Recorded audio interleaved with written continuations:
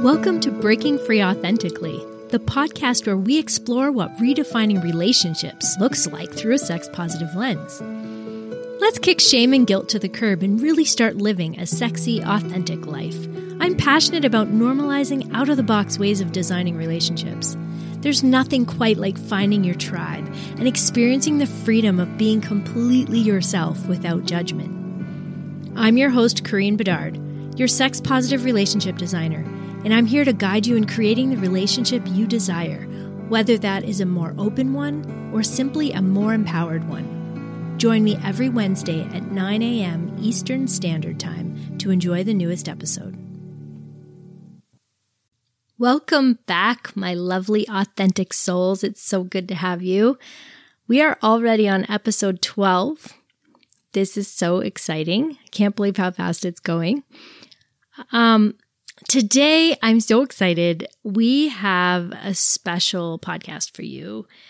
I have a co-host and friend, Xavier Cain, today. He is going to have an awesome conversation with me about shame and kind of our journey away from shame to authenticity. And this is so important because shame affects so much in our lives, and it comes from all sorts of places. So I really want us to delve into this topic of shame, and it's not the last time we're going to talk about shame, but shame, like I said, it comes from everywhere, and it really affects everything. It affects everything. It affects our sexuality. It affects our friendships. It affects our relationships. It affects our parenting. It affects, you name it, it's affected by shame. Our self-confidence, our self-worth, our authenticity, because our authenticity is tied into all of those things, right? If we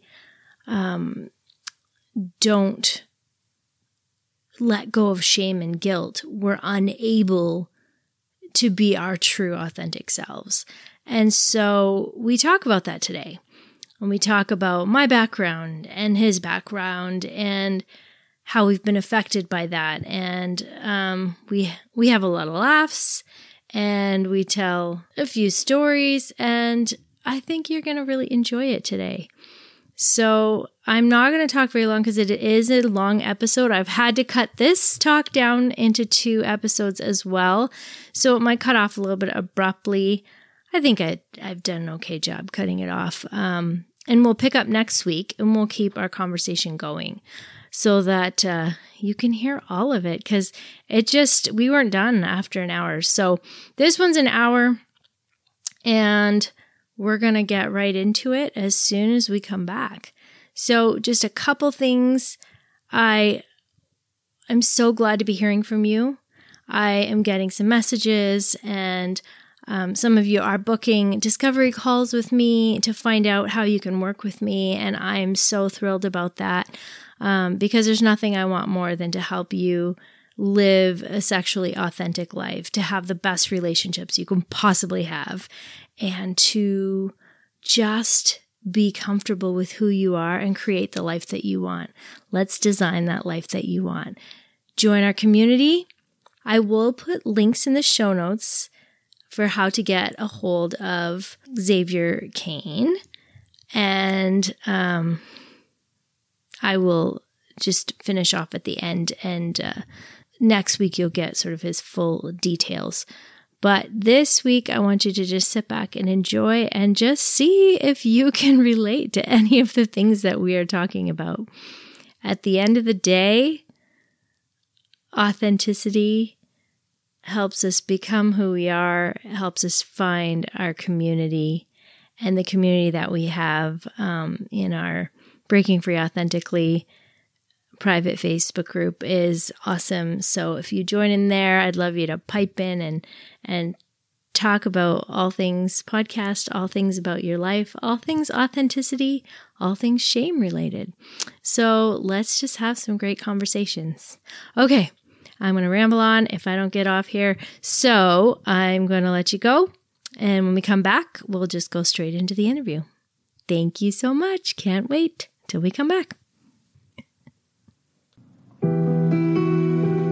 Please visit our website at www.breakingfreeauthentically.com and subscribe to our mailing list so you never miss an episode. Be sure to leave a review on Podchaser by clicking the link at the top of the page. That would mean the world to me. Finally, I'd love for you to join Breaking Free Authentically, our private sex-positive relationship community on Facebook. All the links will be posted in the show notes. Enjoy the show.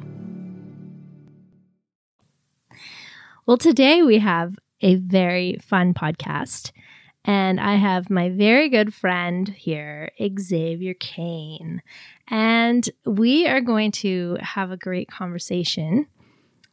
You're making a lot of assumptions. Well, we always have great conversations. I guess so. That's true. I mean, our very first conversation was 7 hours long. Yeah, it was. And I would say that. It was about, give or take. I would say that's a pretty good conversation. It was a lovely day. On little rickety metal chairs, no less. Yeah, my butt hurts. Still. Outside. Yeah.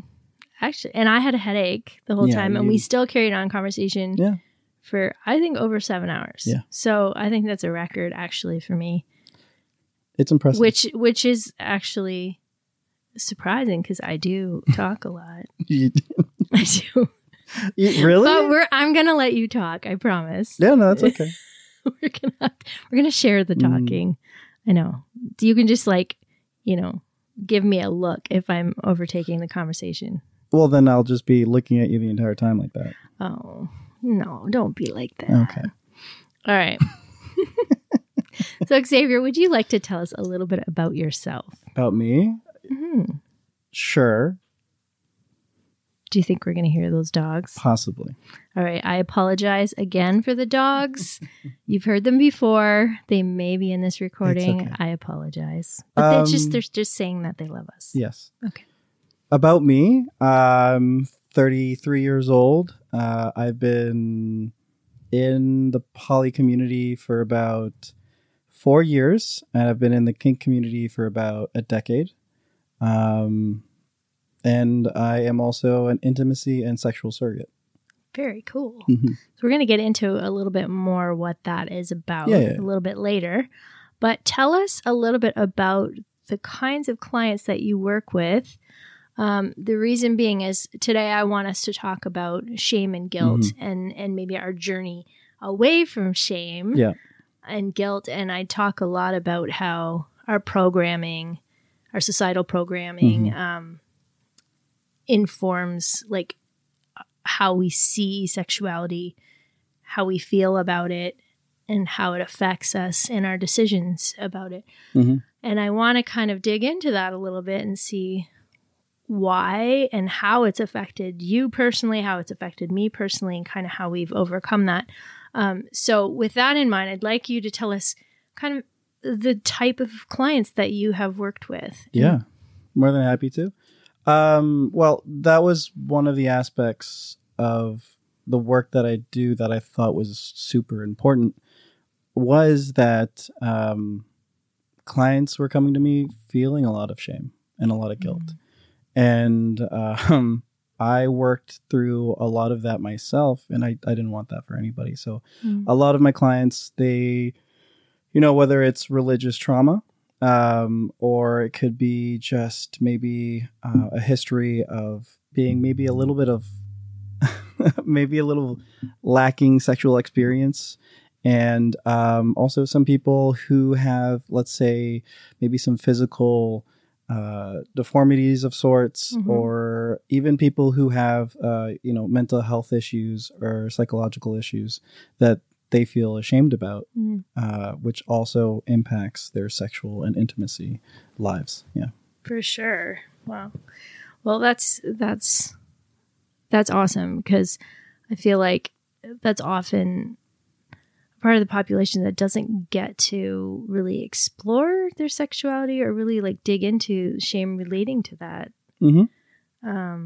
I mean, it's broad. Yeah. I mean, just kink shaming, that's for sure I mean, we have the term vanilla for a reason. Yeah. And, but like, I think you were talking about that earlier today about not even kink shaming, but shame and religion.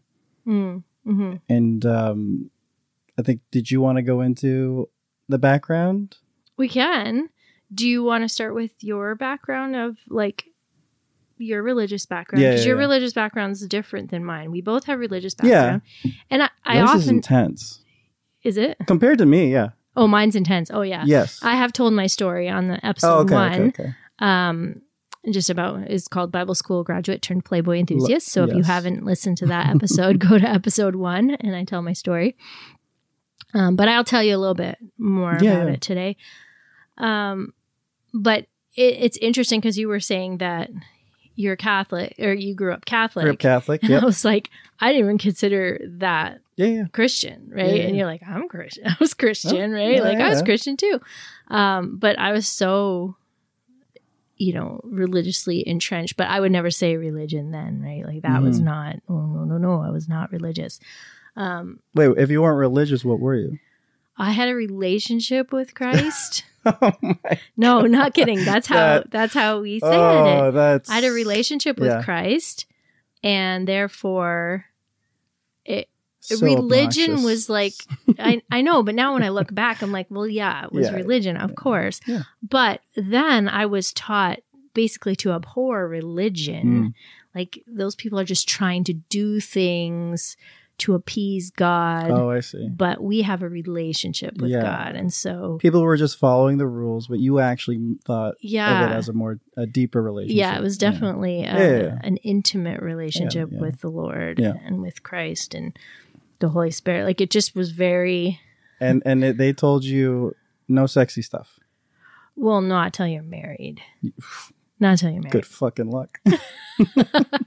I did it.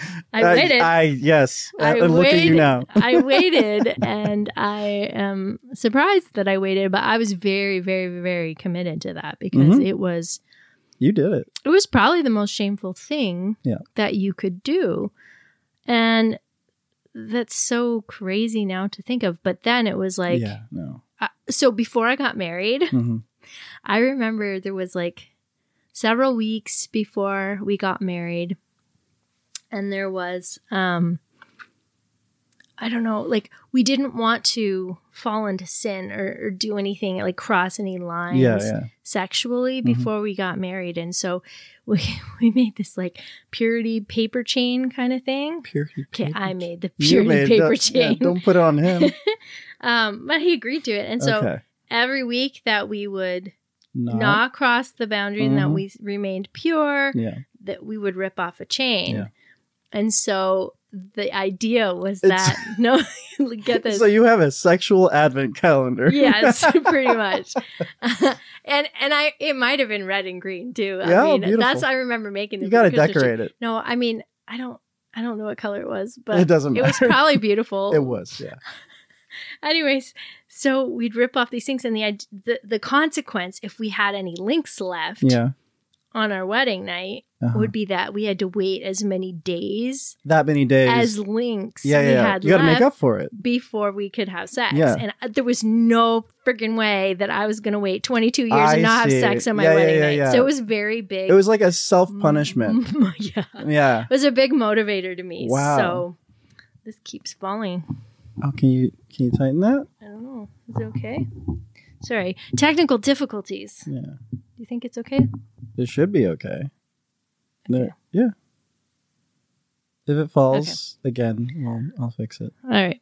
So anyways. Okay. So yeah, you had your sexual advent calendar. Yes. And holy crap, that is above and beyond. Okay, so can I go into... I was dedicated. Yeah, so can I go into my religion? Let's hear your dedication. My religion is, so South American family. So, they're Catholic. I was baptized. I had my first communion. And Jesus, speaking of, I basically, no pun intended. I remember around maybe grade 2 and 3, I'm like, I don't know if this stuff is real, or like, I was questioning it pretty early on. Yeah. How could you question? Well, I mean, I mean, some of it was just like, like the punishments and stuff, or like guilt, the amount of guilt and shame that was just kind of drilled into me throughout just like the general idea of Catholicism, of religion. It made me feel bad for like, obviously, like if I fibbed a little, a white lie, even like when you start almost like polarizing things to such an extent that line, that the gray area becomes less and less gray and more black and white. Mm-hmm. It made me feel awful. It made me feel awful because, well, like there was this big man in the sky looking down at me, and I'm a bad person, right? Well, like fear sin of and everything. Judgment and fear of disappointment. Yeah, absolutely. Right? Yeah, like Actually, that was it. 100%. It was judgment and disappointment. Like I'm disappointing my family. I'm shaming. There's a lot of shame coming from them to me. And they didn't even know. They didn't even know that I was having any like, impure thoughts when I was like 8 or 9 years old as a boy growing up. And I felt awful. So yeah. And then I got confirmed, even though I didn't even believe it. That was like what, grade 8. And then I went to public school and I said, screw you guys. And that was my religious upbringing. Live my life. Yeah, basically. And from then on out, I was basically far more open to my parents about sex. And luckily they were pretty cool with it, because they were also kind of slowly but surely leaving the church in their own way. Like kind of, but I mean, they even found it again later on, which is okay with me.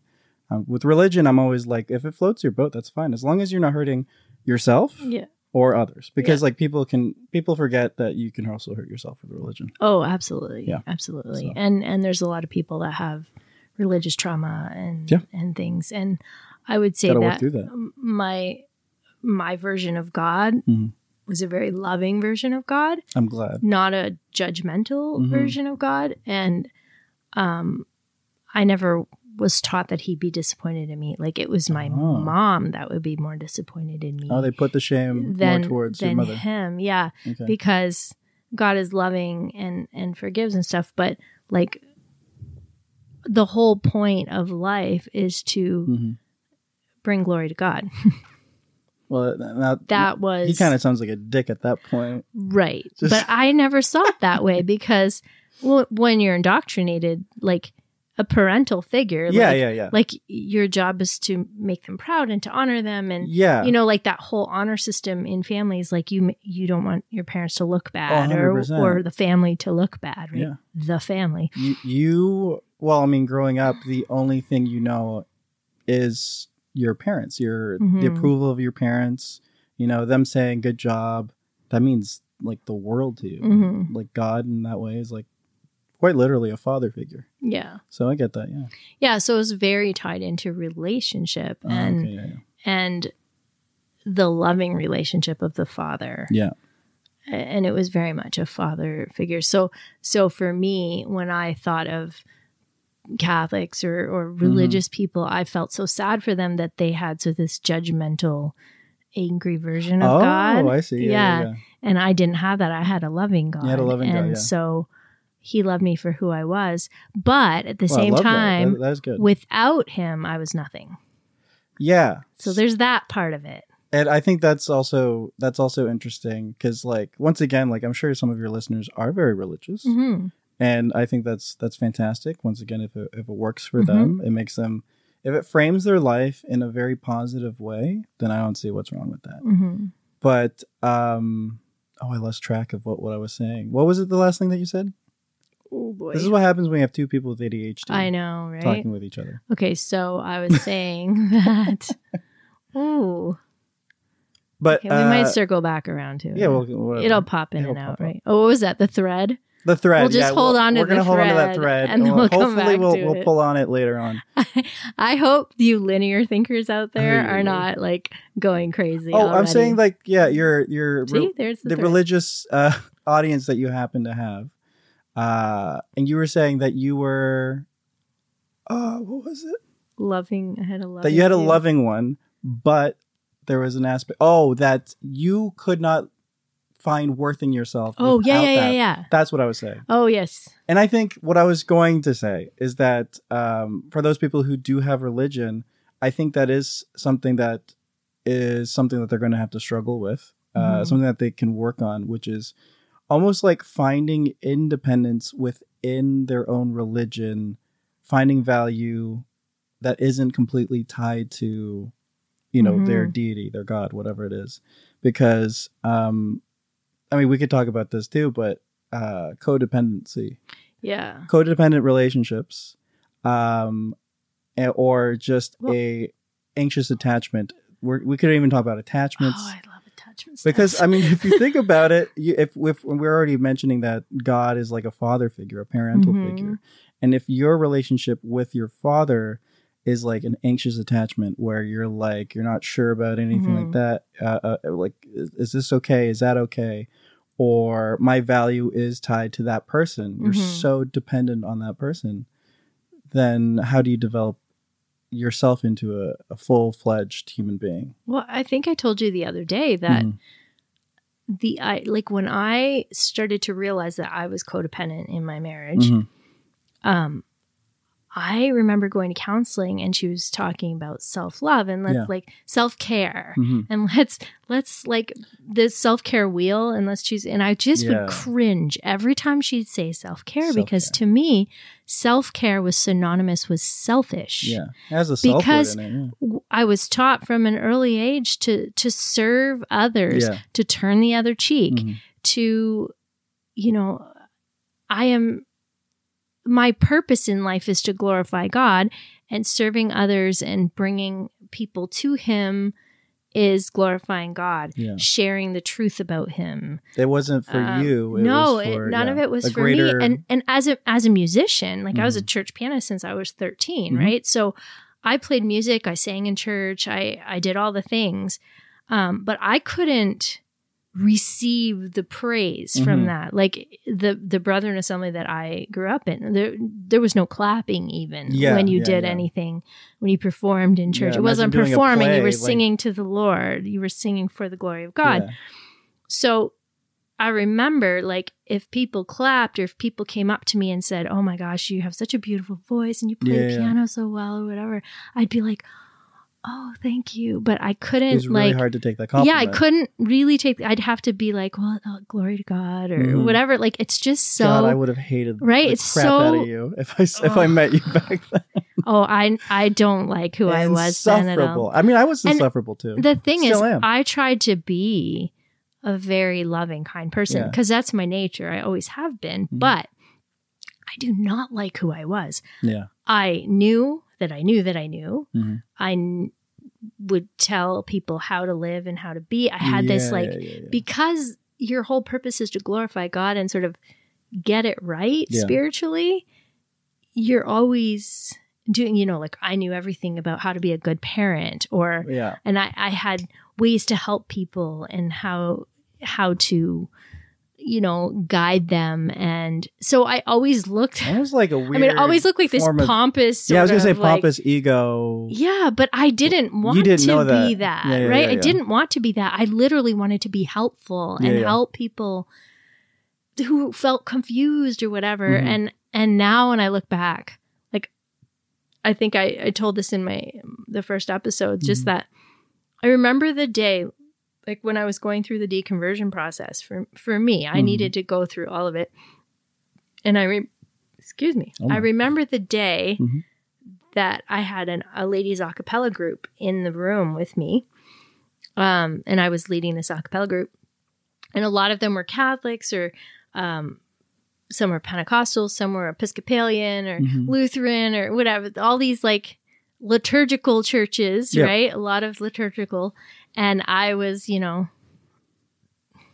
real Christian. Yeah, once again. Right? I just look at that now and I'm like, for goodness. All these guys are fakers. They're fake. How could I? Anyways, the idea that I would somehow think that I had the truth and they didn't. Like that sort of I think there's a certain amount pompous attitude, humbleness that you need to have when it comes to, I guess your religion, but even just like yourself and your own ego. So I had to be humble in all the ways. Yeah, in all the ways. This was the only way that I needed to feel like, not that I was superior, but I had to truly believe that I had a truth that nobody else had in order for me to want to share it as my highest goal, right? And I remember the day when I realized, I looked around the room and I was like, I am no better than any of these women. And I almost cried. I was so happy to be an equal. For the first time, I didn't have to be more than, like, the pressure of that was so much. And I mean, if you think you're the only one that has the right stuff, then the pressure, like you said, and the onus of like, oh my God, I have to carry this on my back because everybody else isn't doing the and thing everybody's watching me, right? Well, everybody's watching me to be an example of the Lord. Yeah. Like, and that's brutal. now I'm like, people aren't watching Christians all the time. So there was even shame in just going through your own religion. Yeah, like I couldn't have had you come to the house and visit because what would the neighbors have thought? Oh, yeah. Right? Like I couldn't ride in a car with a married man or anything like that. Like that just was like, so shameful. Of course. And why? Because I was an example. Yeah. I was always an example and everybody was an example. So really what happens is you're not authentic. Yeah. No, you can't live authentically because I completely agree. What if you don't reach the standard? Or what if people find out that you don't know everything? Or what if people find out that you're not a fake, but like that you don't feel like you always measure up? Yeah. Or like while you're doing the work or the religious work or whatever it is in that community, that like you even had doubts. Like that would probably be terrible. I'm assuming. Was there ever... I didn't have doubts. That's the thing. No, I know, but isn't that expected in your religion? Like, I'm saying, like, would there not be shame to be like, oh my goodness, I'm even questioning. Yeah. Oh, so like this community didn't even allow you to think like. Oh, you felt play like devil's it was, advocate. No, you know what I mean. It was the worst thing you could possibly do because childlike faith was the highest. Yeah. Sort of the highest honor, right? Of faith. Not a fan of. I mean, I think it's beautiful in its own way, in a romantic way. Yeah. I just don't, like, pragmatically speaking, I think it's like, maybe you should, I mean, whether it's you're choosing, like, what job I should get, like, you should probably not base that off of faith. You should probably do some investigation. Yeah. And the thing is, like, information, knowledge. Right? You know? Yeah. And like, we expected anybody else in the world to question their faith. Oh, that's interesting. And take a look at their faith. Hypocrisy. Right? Yeah. Like, they had to check because they didn't have the truth, and then they could see that we had the truth. Yeah, you had the truth. But yet we didn't check our faith. Yeah. I mean, we just heard from others that our faith was it lined up. Yeah. It was all good. Yeah, there was no errors in the Bible. There was no this and that. And so I just believed that. Mm-hmm. And then I remember when I was going through the process, one of the things was like, okay, if there is a natural explanation for something, instead of God did it explanation, then that explanation can be sufficient. So if you can just have a natural explanation, then that explains it. And you don't need, what do you call it? An outside source? Yeah. What do you call it? Like like when you're talking about God, he's all knowable. Yeah. He's not a superhero, but I'm just saying like extra. Anyways, I can't think of the word. Omniscient? Yeah, that's like a superpower kind of thing. Oh. Like you don't need a superpower if it can happen naturally without the superpower, right? Like, so to go, oh, God did this when there's a very natural a scientific reason behind it. Yeah. So that helped me to just kind of question without shame. Yeah. So this is like some of the religious shame that actually struggle. So I want to go back to the sex part. Yes. You know, I feel like that might be a thing that so we focus on. Let's go there. But like so in terms of your journey away from shame, or through shame. Like, when do you think you started to even... 4 years old. What do you... Okay. Explain that. 4 years old. Well, I liked to masturbate at 4 years old. I probably didn't even know what it was. Yeah. But I remember one time Something feels good. Yeah, I got in big trouble. My mom was Really? like so distraught. Like you could feel it. Wow. You could feel that like she was emanated out of her. Yeah, and I was like, I should never do this again. No. And then I was like, as kids, we pick everything but up. I like that. Like, what am I doing wrong? Yeah, in my mind, I was like, I'm not hurting anyone. I'm not doing and this anything. feels I'm good. just So why? Yeah. In that case, she probably was kind of reinforcing if something feels good in your body, that's bad. Oh yeah, and I think that I shut my body down a lot. But I did continue to masturbate. Yeah, I mean, it feels good all the way through. But I remember, like, I don't know if I told you this the other day or not, but like, you know, people asking like, what are your fantasies and things like that. I was like, my fantasy was that I was making love to my husband, and there was not a particular person. It was just tell me about that. My husband. It's so it was like so cute. It's almost like, you know how like kids play house. Yes, but you're like. You're playing house. Married House. Yeah, playing Married House, and you're having sexual relations with your husband. But the husband was like blanket, a pillow or a stuffy of whatever. I know. No, it was a blanket, and I would tuck it under my bed, and my mom would every once in a while find it. And, would she shame you when she found it? I'm sure it. Probably or was it just like smelled like sex? Yeah. She just never said anything. Oh no, she would. She would tell you. She would take it and she would wash it, and then she would give me the look, you know, or like it would appear back in my room, and I was like, oh, fuck. There you go. So there was always this, like, every time I took the blanket out, it was like a really deciding moment that I was choosing to like, screw you, disobey, but I needed that. You know, like I needed that release, and sometimes I just wanted to feel good. Agree. Or I just would like sit there and listen to to songs on the radio, and, you know, close my eyes, 6 o'clock in the morning, and I would just feel all the feelings, you know. So emotional in my body. About it. I was very. Oh, wait, when that would make you horny? No. Well, I think it was like a way of coping with. It was either doing that or getting to feel you're saying the emotion. Either or. Okay. Yeah, like I think that. Well, I mean, I was going to say that I think that's one thing that I talk about with my clients is trying to frame their sexual urges as a need. It's not just a want, but it's necessary.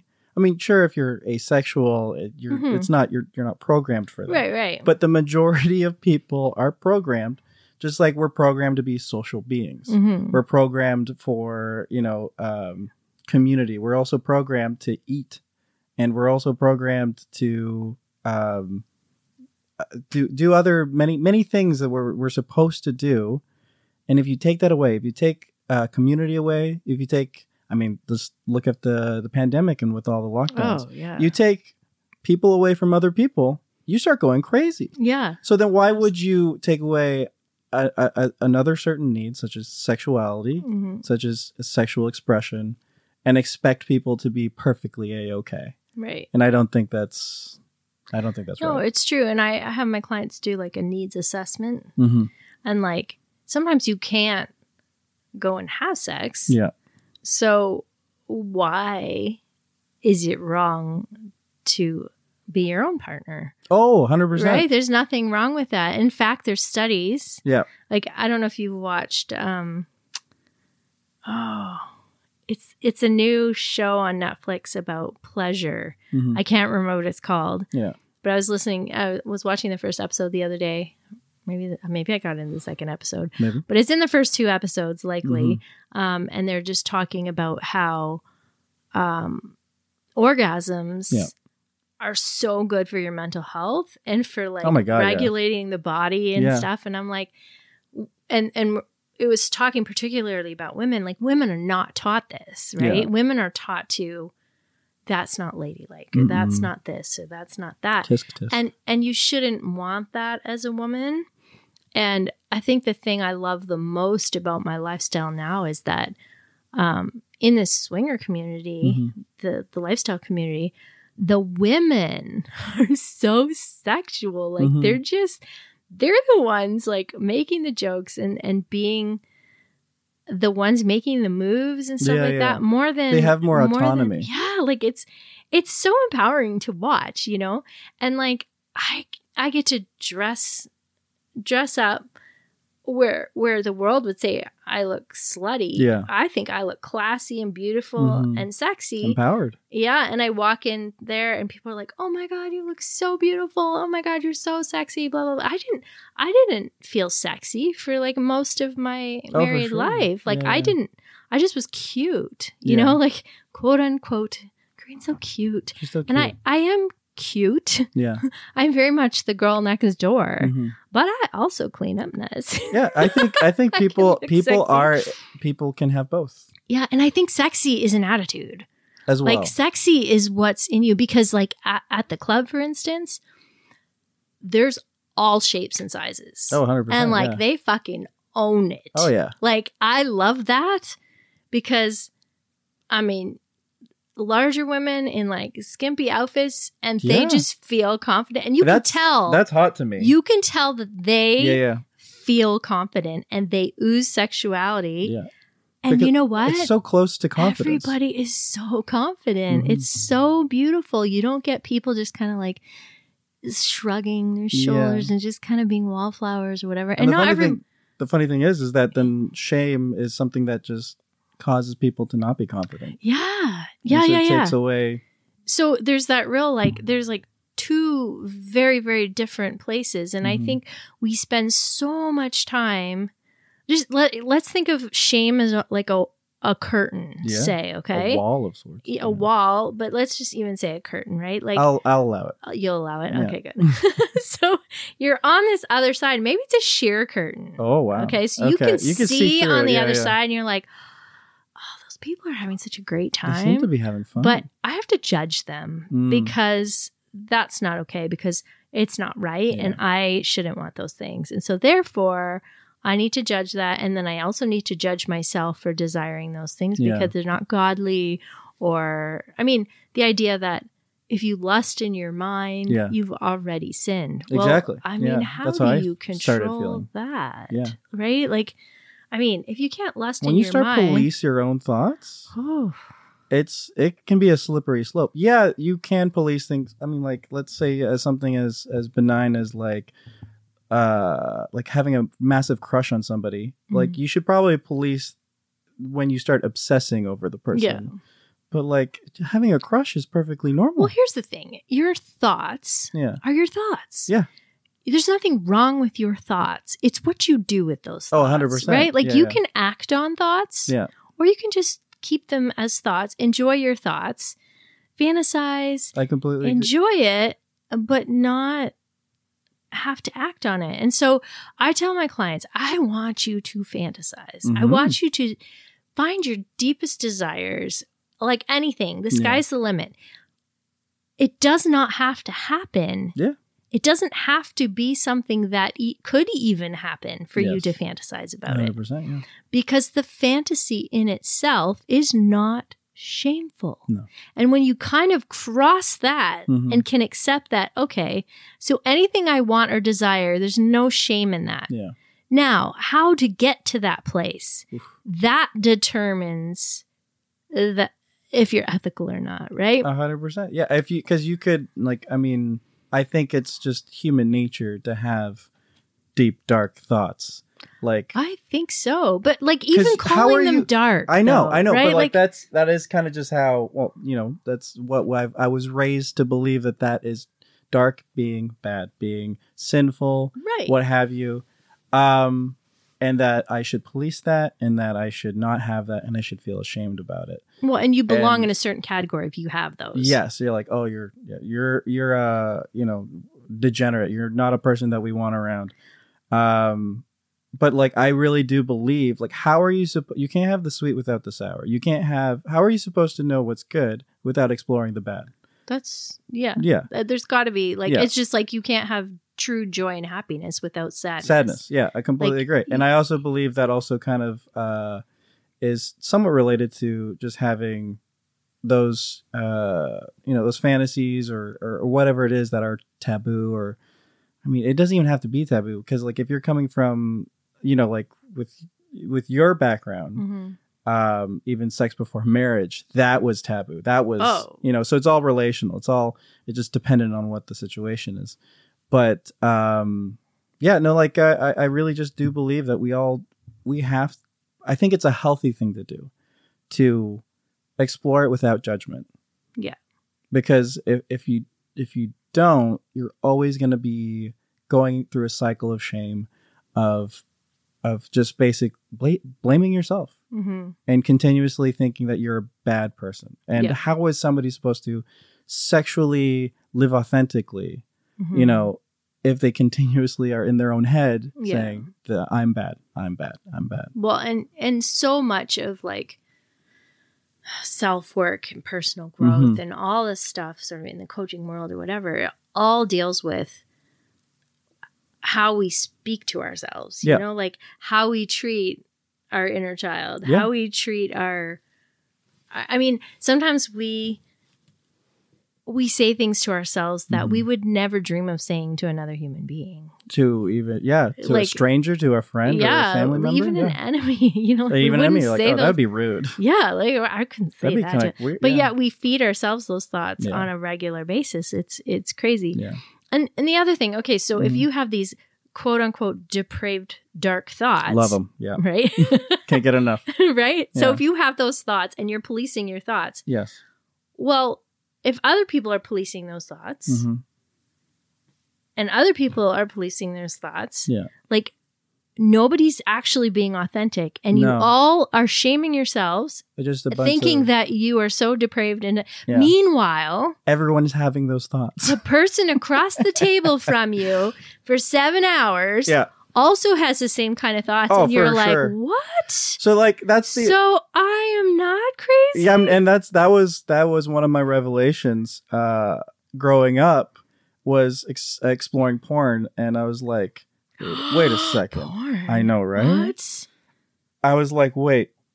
So someone has to be having these thoughts for me to even find this stuff online. And like, wait, like, I'm starting to notice a trend where there's like a lot of, taboo porn.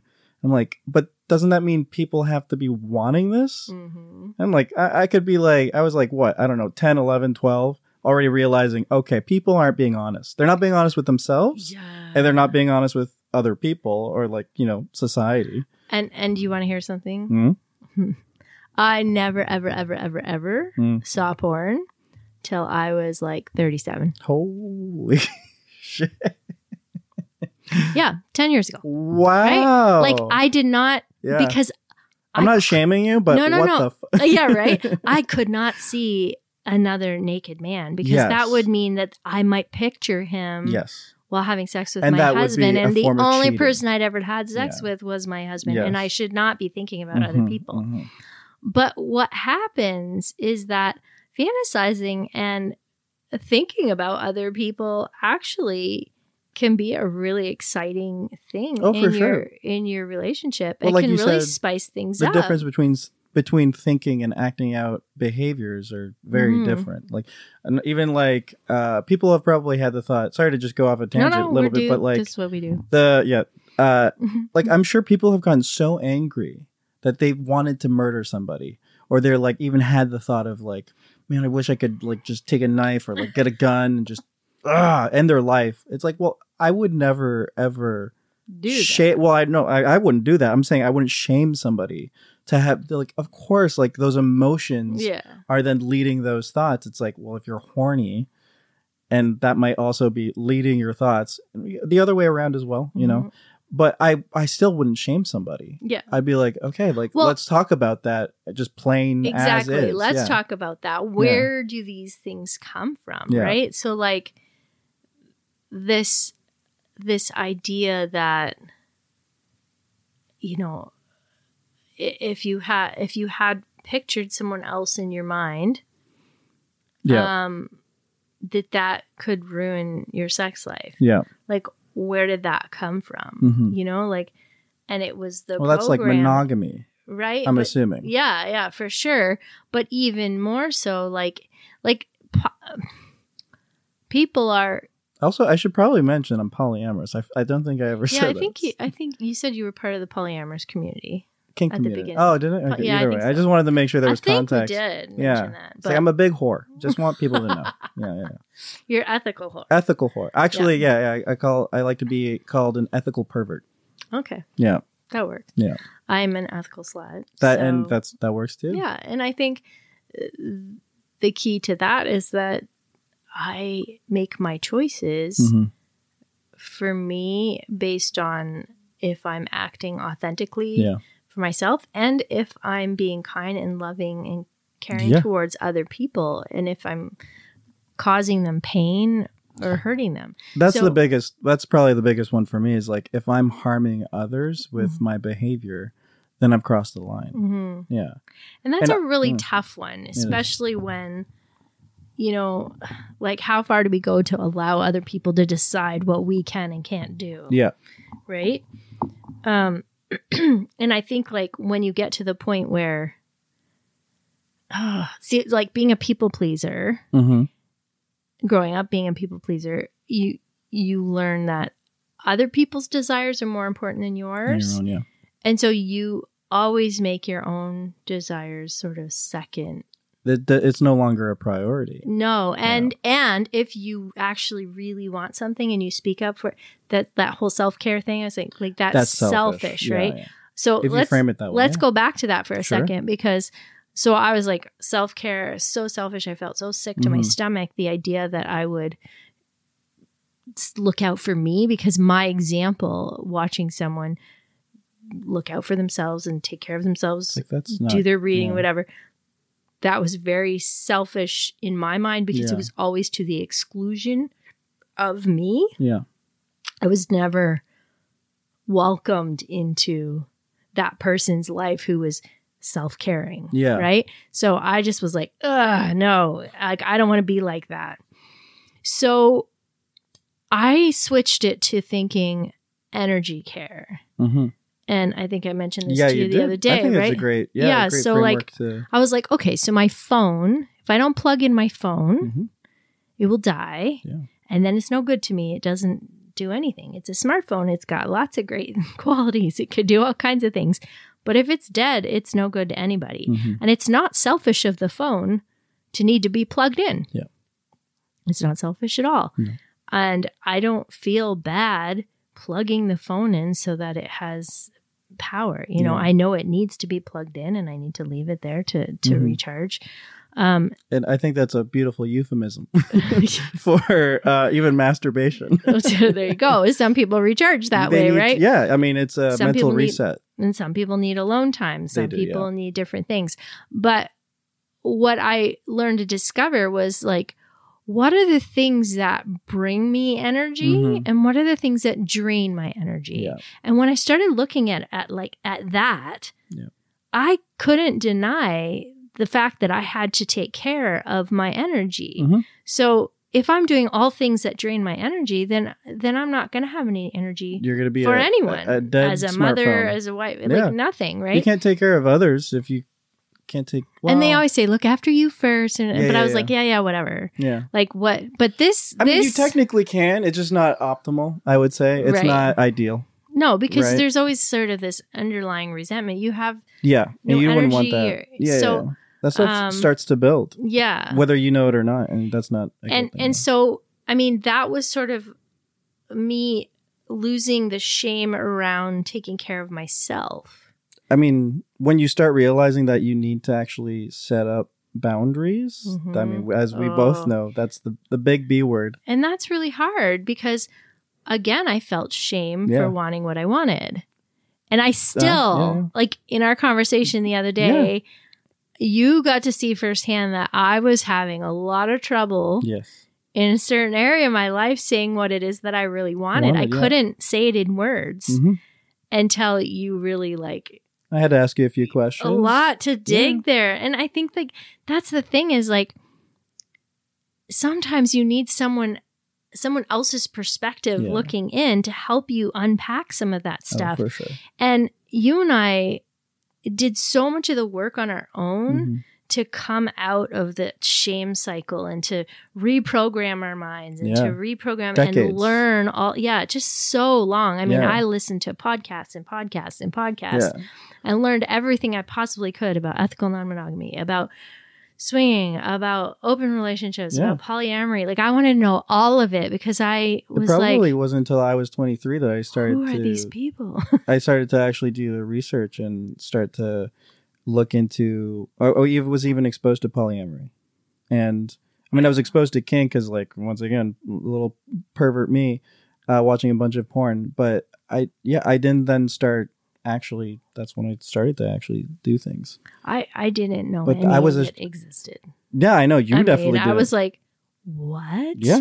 Married people have sex with other people? I was like, are you allowed to do that? Yeah, exactly. Are you like, how, what? You're allowed to do that? And they were like talking about it together and like celebrating it. I was like, what? Yeah. Is this? You're allowed to put your where thing have in they other been all my life? Why don't I have friends like this? Like, is this? Why don't I have friends that are so cool? I mean, honestly, I was like, this has to be it. This is a fantasy. I don't think this is real. And then the more you dig into it, you're like, wait, there are actually people out there. And those people can't possibly be good people. Yeah. And loving. Yeah. And then you get into we have met some poly people. Yeah. That aren't the greatest. Yes. But again, there's a lot of self-work in order to be 100% in any relationship. I mean, those same people are shitheads in other relationships too, right? Like they're just shitheads in general. And they think that they can do poly. Yeah. They think they can be polyamorous because, you know,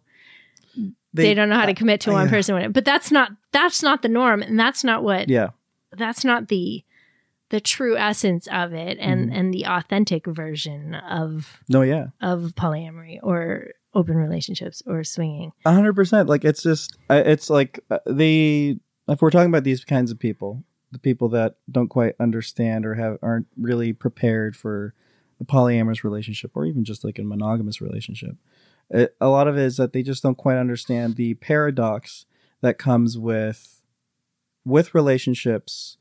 And more importantly, poly relationships, which is that like you have to set aside your ego.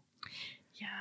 And you need to take care of others, but you also need to take care of yourself. Well, and that's the big dichotomy, right? It's like, how can I be desiring certain things and want what I want and want my own needs? Yes. And be considerate of others and set a boundary towards others and not be a shithead. Because it's like so easy to be. Don't want to be a shithead. Well, it's so easy to be black and white. It is. But it's so easy to just like the opposite way and be like, oh, you're no longer my responsibility. Yes. I get to do what I want to do because that's going to fill my energy. And then all of a sudden you're like not thinking of other people. Yeah. So I think that like authenticity requires empathy. Yeah. And self-love. Yes. Like you can't be successful without those two things because let's face it, a relationship requires you to be selfless in some ways, but also that's why selfish, but let's just say it also requires you to maintain your energy. Yes. So like, let's be aware of people's energy. If we just look at it at energy, yeah, no, like it's completely, a great way to frame it. Yeah, both ways. You know, like, oh, their energy is depleted. I have more energy right now. Yeah, I can help recharge them, whether it's going and doing my own thing and letting them do what they need to do, or whether it's giving them some of my energy. Because I know with my partner now, with Steve, I can, like, some days he's like, please, Bella, send me some good energy. And I was like, here it is. I've got it to give. Yeah. But other times I really don't. And I'm like, I don't have it to give. I would love to, but like literally we're managing ourselves as well. I can feel it leaving my body. Yeah. you know? Because we have to manage ourselves, and we also have to manage the relationship itself. Yeah. And I think that people don't realize that poly isn't just about just going out and getting what you want. No. It's about multiple loving relationships, yeah. which you have to realize what your bandwidth is. Oh, I mean, your bandwidth might only incredibly be one relationship, and you have to be honest about Yeah, that. yeah. It doesn't mean having more than one relationship is wrong. It just means that for you can only handle so much. And so maybe you're going to choose. You need to be respectful to yourself Yeah. and also to your possible future partners. Because like, if you aren't aware of that and you get into a relationship with more than one person and you simply just cannot handle it, that's going to implode. You're going to self-destruct at some point. You can't overpromise and underdeliver. Exactly. Yeah. It's probably better to err on under promising and over delivering. So like I usually tell people, like, if they ever start doing polyamory, is like, okay, well, you should slow go, like, because you have to get used to the amount of responsibility that comes with having more than one relation, even just the one relationship. Yeah, because it really shines a light on your weaknesses, 100%, on your insecurities. Yeah. It just, I mean, and when you're in a relationship, so I often talk about people wanting to try being in the swinging lifestyle or whatever.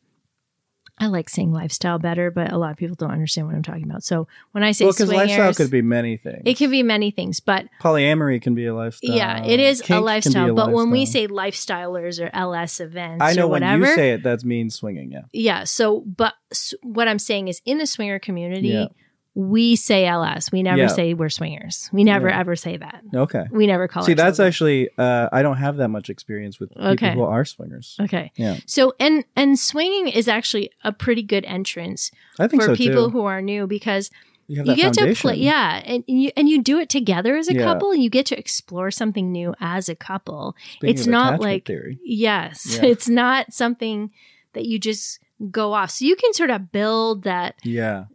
Break that and go through that curtain very carefully, just so you can pull that curtain open and peer in and go, Because that will help with going through any kind of shame. Yeah.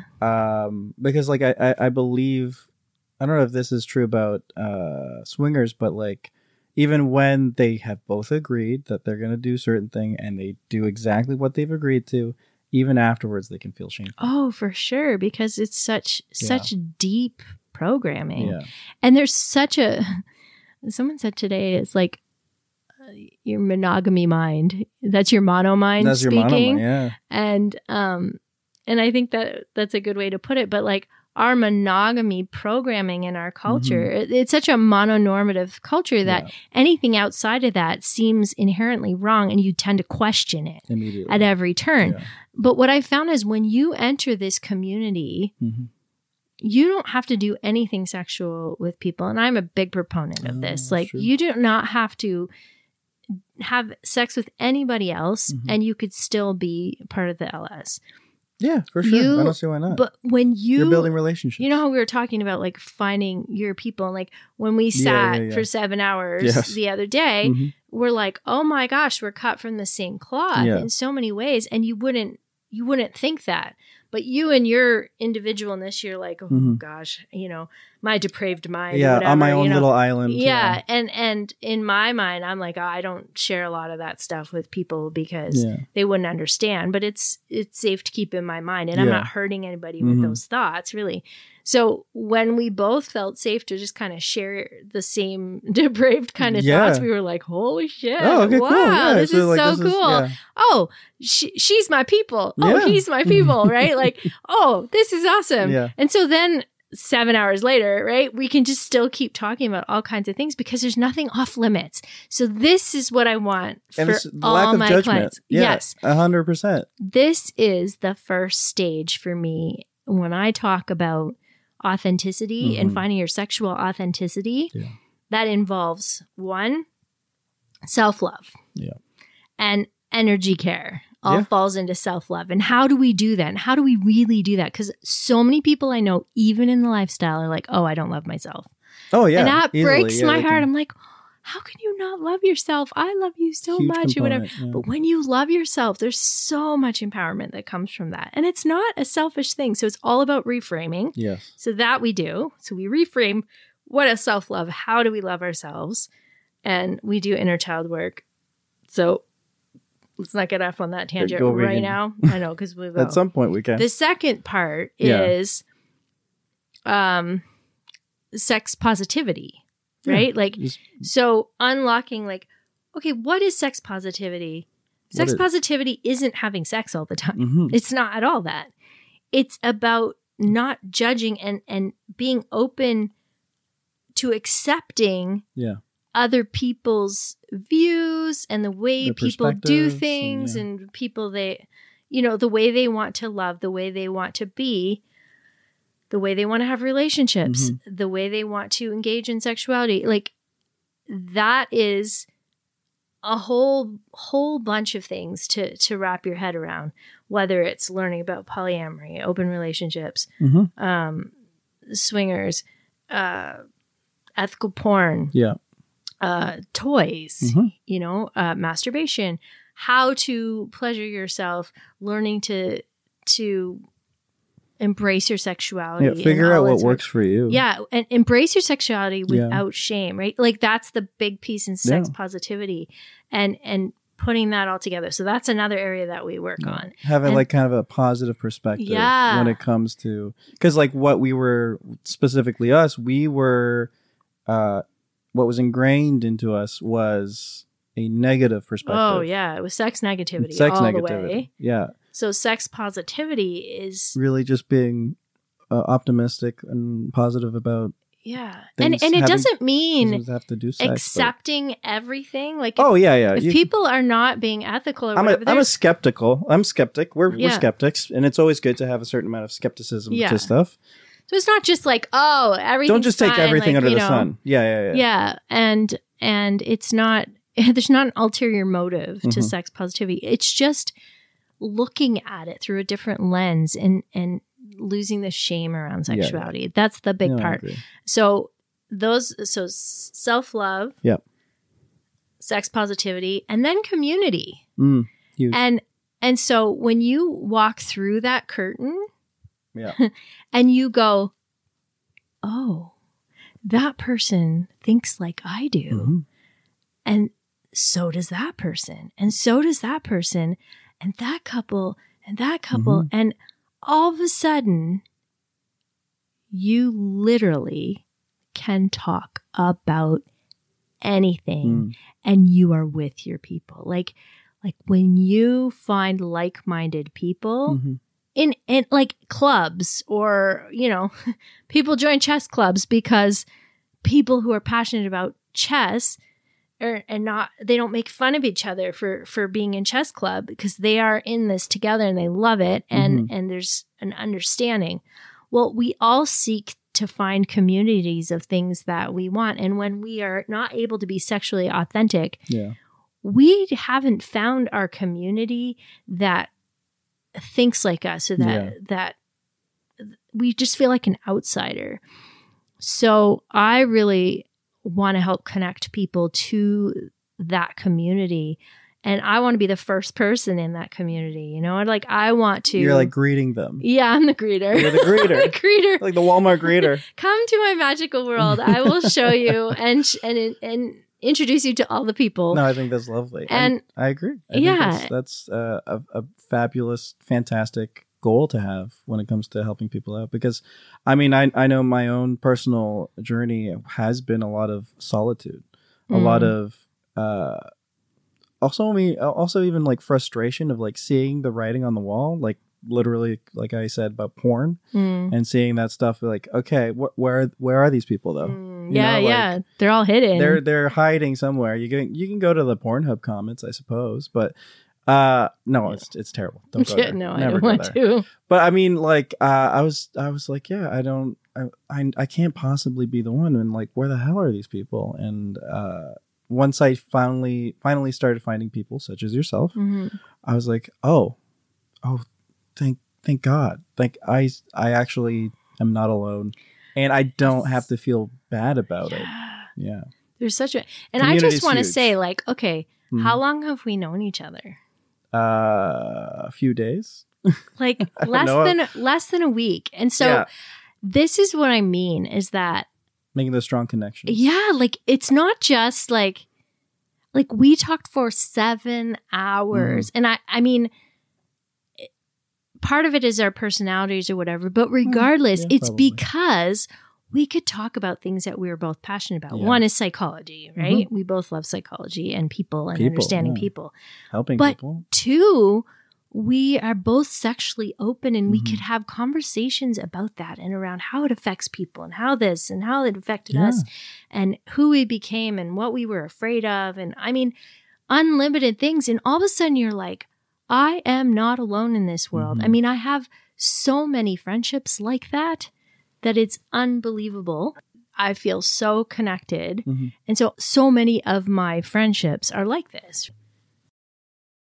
Well, that was such a fun conversation. I can't tell you how much fun that was. We just laughed and had a great time. I hope you enjoyed it too. I thought that was an okay place to end. We just went on for like another hour. So there's another great part of the conversation, which you'll get next week. But I just wanted to leave you with that kind of feeling of like when you find your people, when you're authentic and you find other authentic people, the connections you make are just life-changing. And as you could see, we hadn't even known each other a week at that point when we recorded that. And just the connection is so amazing. And this is the way so many of my relationships are and my friendships. And they just are just such incredible parts of my life. And I really wanted you guys to sort of end with that picture and that longing for a community like that of your own. I can show you how to find people that are authentic and like you, that you have people in common. That's one of the things that I love to do, is just take you on this journey and introduce you to my magical world. And my magical world has these people, these kinds of connections, this community. So come along, listen to episodes you've missed and see if any of this is something you relate to and reach out to me. I want to work with you. I want to help you live the most authentic life that you can. And I want you to have such an incredible relationship or the skills to build and design the kind of relationship that you eventually want. That is the most exciting thing for me. So with that, I'm going to let you go. I'm going to say goodbye. Have an amazing week. I love you guys so much. You have no idea. Keep those messages coming. And remember, when it comes to sex positivity, authenticity is the key. Mwah. Bye now.